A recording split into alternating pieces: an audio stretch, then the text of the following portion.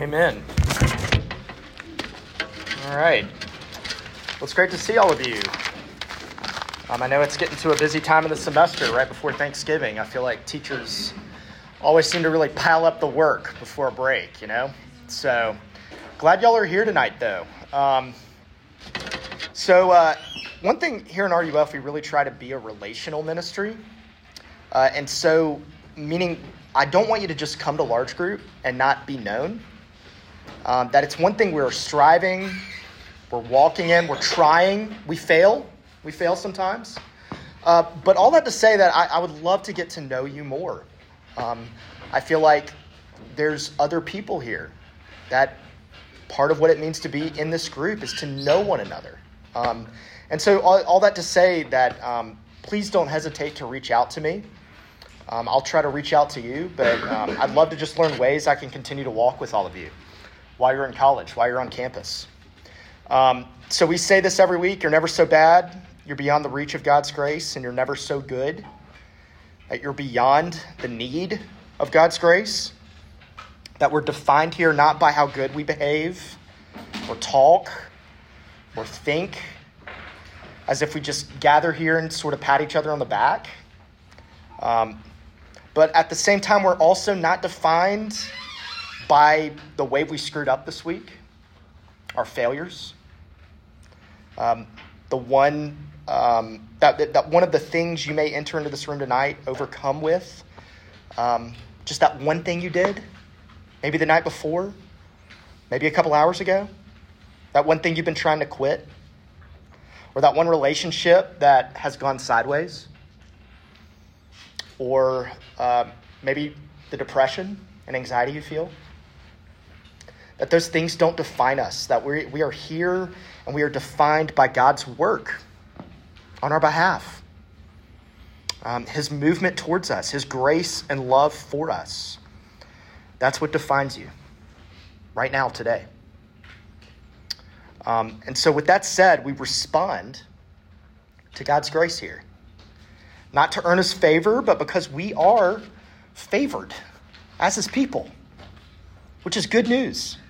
And so this semester we've basically been studying what does God's people look like on a day-to-day basis? How do we walk in college as God's people? What will the character of someone following Jesus look like as you go through life here? And that's why we've been studying the Beatitudes. We've been doing one per week. Because these Beatitudes, they give us a picture of a truly thriving and flourishing Christian in a world that's often anti-Christian, in a world that can be hard, such as maybe what some of you have experienced while you've been here at Texas Tech or throughout your life. And I don't know if you've noticed this with these Beatitudes, but really you can break them down into sort of two groups. The first four Beatitudes we looked at were: blessed are the poor in spirit, blessed are the mourners, blessed are the meek, blessed are those who hunger and thirst for righteousness. And all of these blessings are to those in need, right? They have this inner disposition of people who need. It's primarily those who recognize their inward struggle and need for God, that you can group these first four into kind of this inward disposition. That this is what characterizes a Christian inwardly. It's not the prideful ones. It's not the ones that are super knowledgeable, that have all the answers, that don't have any doubts. Or it's not the ones that just have their lives together, the self-righteous ones. That's not it. It's those who recognize their need. Those are the first four Beatitudes. And then the past couple of weeks, we've looked at blessed are the merciful and those who are pure in heart. Today we'll be looking at blessed are the peacemakers. And then a couple weeks from now, we'll be looking at blessed are those who are persecuted. And these are sort of an outward life that shapes who they are. That inwardly, they recognize their need, and then outwardly, it does something to them. They are merciful to others. They've ordered their lives in such a way as to bring all their actions, all their desires to bear on God's desire for them.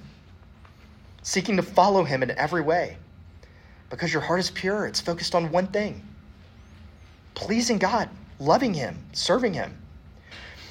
And so unlike the first four, these remaining Beatitudes, they're primarily what a Christian looks like outwardly. What will they look like outwardly as you see them? Which brings us to today's Beatitude, found in Matthew 5, verse 9. It's printed there in your bulletins. And so let me read it, and then we will pray and unpack it a little bit more. Here it is. Blessed are the peacemakers, for they shall be called sons of God. Let's pray. Dear God, thanks for your word. Thank you for making it available to us. Thank you for giving us an opportunity to be able to hear from you. I pray that we would right now trust you, trust what it is you say, that it's good for us, and that it shapes us and it reforms us into a people that serve you and love you and are restored. It's in Christ's name. Amen. So one thing my son Wynn has started doing is we'll be playing outside, and I'll occasionally look up, and Wynn will have dropped his pants and just starts peeing on something, wherever he is, just urinating, whatever, on the spot he's in. And it makes me think of this story my old pastor used to say and tell in Memphis about his son, which now I feel even more connected to in a whole new way. Basically, he was in the kitchen, and his kids were playing outside, and all of a sudden he just hears this sort of shriek from his daughter. So he gets really scared. He runs outside, makes sure everything's okay, and he witnesses his 3-year-old son peeing on his 5-year-old daughter. And I'm preparing myself for that moment when Wynn decides to pee on Darby. I hope it doesn't happen, but... anyways, what my pastor did was he snatched up his son. His name's Tucker. He takes him inside, and he says this: Tucker, you are a Moore. His last name was Moore. You are a Moore. And so, Tucker, one thing about being a Moore is that we don't pee on each other. He could have just claimed his territory, right? Right. But that's one thing they do. Yeah, as a Moore, we don't pee on each other. Now, the reason I bring this up is because I think it's somewhat of an illustration for us about how God relates to us. Hear me out. Here's what I mean. That essentially God snatches us up and he says, son or daughter, you're mine. And therefore, because you're mine, you don't pee on one another. That God, hear me out. God, he's constantly reminding us through his word about what it means to be a part of his family, what to live as his people. That if you are here and you're a Christian, it means you've been adopted into God's family. You've been adopted into his family. And so we learn what that means to be a part of his family. To do what our Father does, to do what the family does. Now, Tucker wasn't kicked out of the family, even though he did that, right?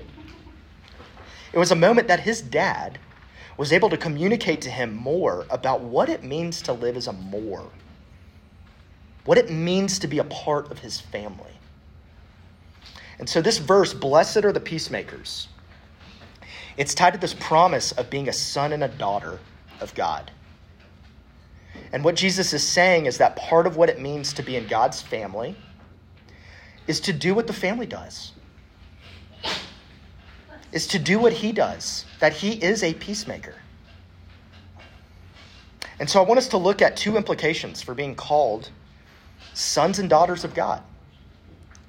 That because we are sons and daughters of God, it does two things we can get from this. We recognize the peace that we have received. Number one. And then number two, I want us to see that we demonstrate the peace that we have received. So number one, as sons and daughters of God, we recognize the peace that we have received.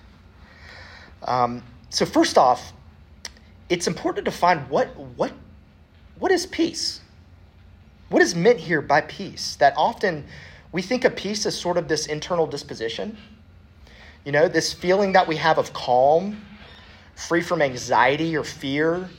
I don't know if any of you ever watched the 90s sitcom Seinfeld. Yeah? I think they put it on Netflix. So there's an episode called Serenity Now.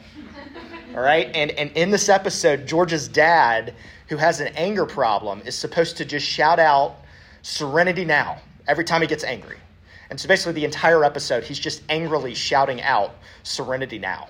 And it's funny, but that's a lot of times what we think of. Like, this is peace, like just this inner feeling, this inner disposition, a feeling we have. Or, if not internally, we think of peace sort of as the John Lennon song, an Imagine. You know, it says, imagine there's no countries. It isn't hard to do. Nothing to kill or die for, and no religion too. You know, imagine all the people living life in peace.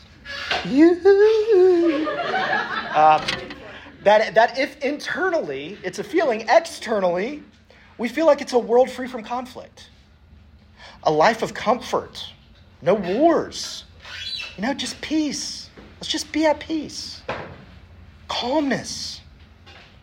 But biblically here, the word for peace in Greek, it's eirene.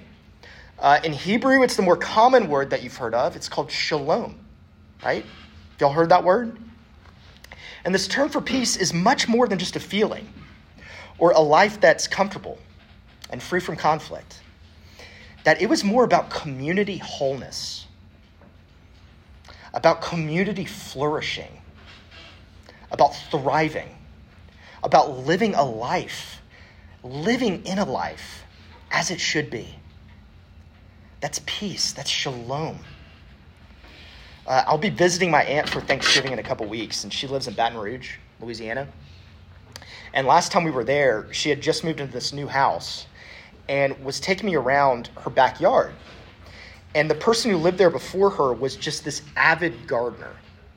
And she had these different types of plants and bushes and trees that she had planted, and all of them were beautiful, with just different flowers that had bloomed, luscious green leaves. And when we were sitting on the back porch, there are all these different types of birds that were just flying in, coming, sitting among the flowers, nesting. And we were just enjoying being out there in the beauty of it. That it was just working. That it was flourishing. And that this is much more the picture the Bible paints of what shalom is, of a thriving and a flourishing garden. And so when you think about it, where do you think of a garden in the Bible? That the ultimate picture we see in the Bible is of the very first two chapters in the Bible of Genesis 1 and 2, where it's in the beginning, the Garden of Eden, right? When the world was as it should be, when God declared everything good, and Adam and Eve were walking and enjoying God's creation together. They were caring for the animals. They were overseeing the earth. That God had put them in charge of his creation, to care for it, to flourish it, to see its flourishing. They were enjoying perfect relationship with God. He was literally walking with them. They could be with him relationally in ways that were unhindered. That is the ultimate picture of shalom. Doesn't that sound amazing? Of wholeness, of life as it was intended. And so the opposite of shalom, the opposite of peace, is what we see in Genesis 3. When sin enters the world and it becomes fragmented and sick and broken and harmful, death enters the world. That literally a war begins. And that war is with God. That man rebels against the shalom he has been freely given, the peace that he has been freely given. That shalom has been completely ransacked and corrupted. And so ultimately, the Bible, The whole biblical story is about God restoring peace. About Jesus restoring shalom. That's why he came. To bring about peace. To bring about the world as it was meant to be. About God making peace with his world back to the way he intended it.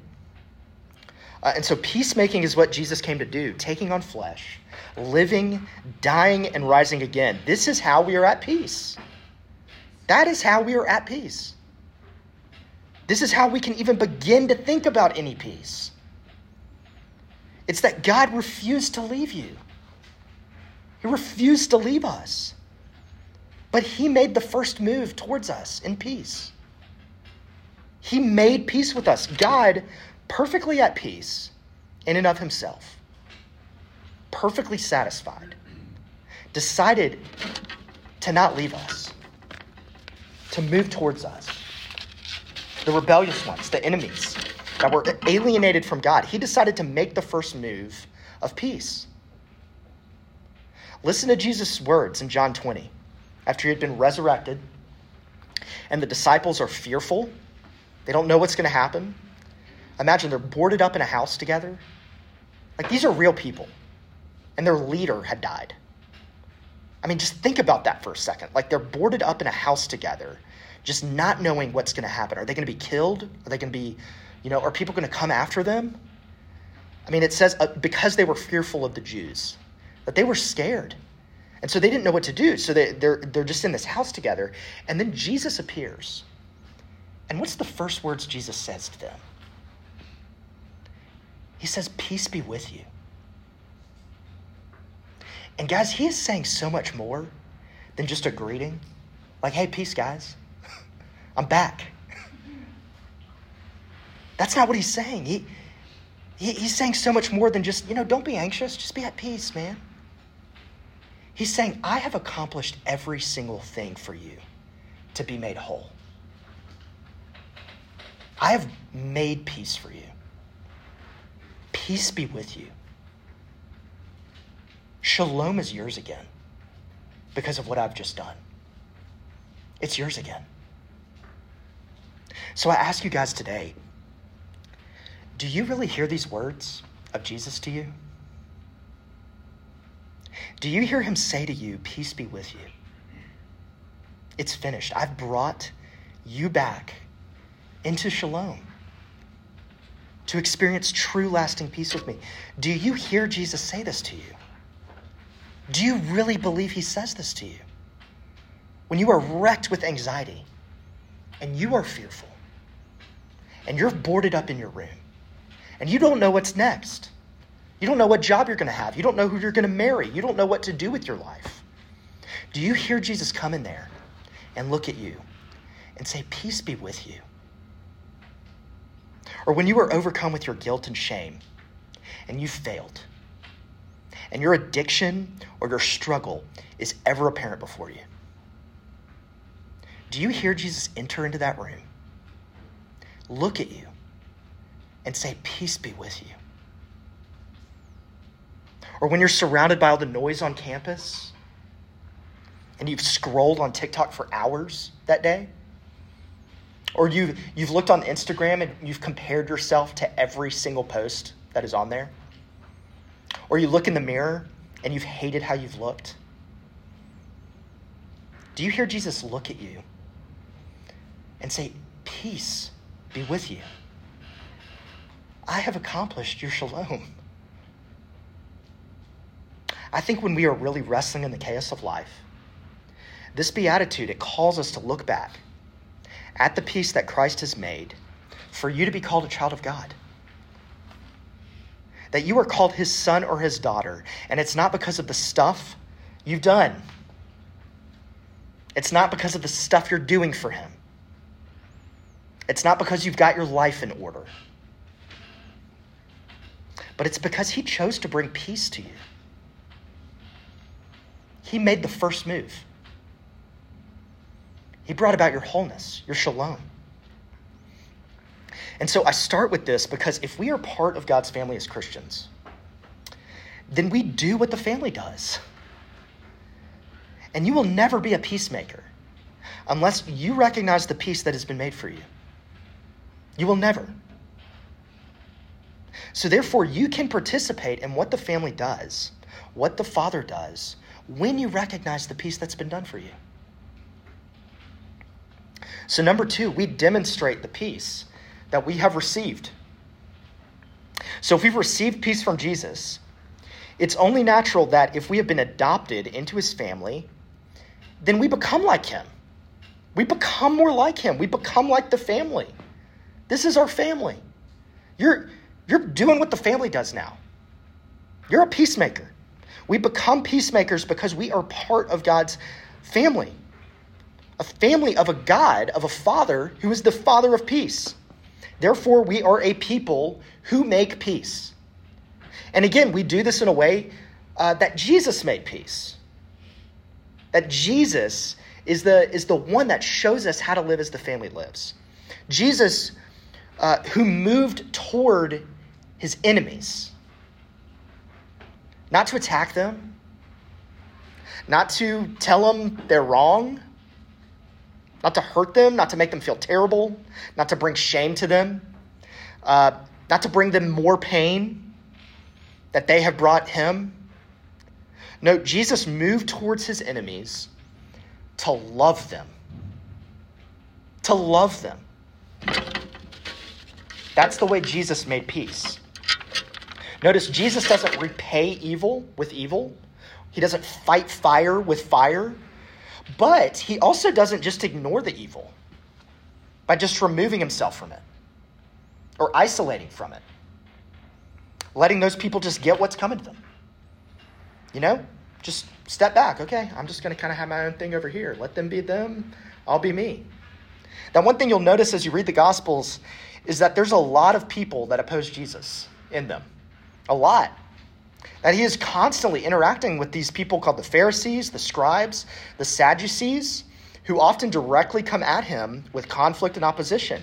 But one of the implications of this, of so many of those stories, is that Jesus didn't leave them. That there's still story after story of him interacting with them. He actually doesn't shy away from having conversations with them. He still ate with them. He still answered their questions. They mattered to him. He still, he still became friends with them. There's stories of them just being friendly to each other. He didn't ignore them. And sometimes we have a tendency to think that, quote unquote, keeping the peace is really just not saying anything or doing anything with people that we disagree with. It's why when we go to Thanksgiving dinner, everyone keeps silent so we don't offend Uncle Bob and Aunt Sally, for their political views. Right? Just keep the peace. No, becoming a peacemaker means that you recognize the single most important thing about you is that you are a child of God. And you're at peace with God. And so you can freely engage the other person and not be overcome with the anxiety of what they think of you. Or constantly needing affirmation from others so that you just have to keep people happy. No, being a peacemaker means you are secure enough to move and engage with anyone, not to oppose them, but seeking their best interest because you know you have all the peace you really need. It means you can really care about the opinions of Uncle Bob or Aunt Sally. Does anybody have an Uncle Bob or Aunt Sally? Like literally Uncle Bob and Aunt Sally? I have a dad that's Bob. Okay, all right. There's one in every family, okay? So it means that you care about the relationships you are in. You care about the person in front of you and are looking for ways to bring wholeness in everything you do. It means you care about all the ways there isn't peace in the world. There isn't shalom in the world. And you, as part of God's family, you long to make it right. You long to participate in making things right. That you can actively look for those groups on campus that seemingly oppose Christians. And you can move towards them. Not to fight them, not to arm wrestle them, not to make them feel wrong, but to love them, to make peace with them. It means you can make the first move towards others because Jesus made the first move towards you. So as I close, the second part of this verse, the promise that is attached to it says, "For they shall be called children of God." And often I've just automatically assumed that this is God declaring us, calling us his children, that we're peacemakers, and so God calls us his children. And please know that that is true. Of course that's true. But what if it's also that one of the main things that people see in Christians is that they are those who lovingly seek out others to bring them peace. And they can't help but just call them God's children. That when they see Christians, they can't help but say, those are people that are peacemakers. They are sons of God. They are daughters of God. That they can't help it but looking at them. Because one of the things that defines them is that they are a people that move towards those that oppose them in love. Guys, we live in a very divided time. I mean, in some ways, it's no coincidence that today is election day. And you can turn on the news right now, and all you will see is a divided culture and divided opinions, and people making the other the enemy, dividing, turning on the news. See people that oppose each other, whether it's politics, views, racial issues. And what we greatly need is a people that are willing to make peace with those that it would actually be outright crazy to think that they could ever be in relationship. But Jesus made peace with you. You who were completely opposed. You who rejected him. What would it look like if RUF became a group that doesn't just have people here that all agree with one another? Just all agree about the same things? Sing Kumbaya together? Just all have the same opinions, thoughts. We all looked the same. But what if it was a place that you knew people could come to and experience shalom? Experience a group of people that you know will always be there and love you and are for you. Not because of all the ways that you agree with them. Not because of your political views, not because of your lifestyle. But what if it became a place where people are actively striving to move towards the other with peace, making peace because of the way Jesus moved towards us? Let's pray. Dear Lord, this is hard. Just even by me saying this, I feel like an imposter because of all the ways I don't move towards people that I feel hurt by.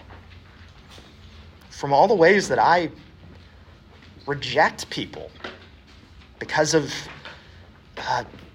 just what I feel they believe or represent. God, I need help. Make me more like you.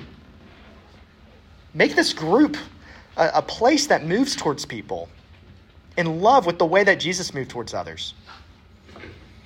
Because we recognize so much of the way that you've moved towards us, God. The way that you have made peace with us. And that frees us.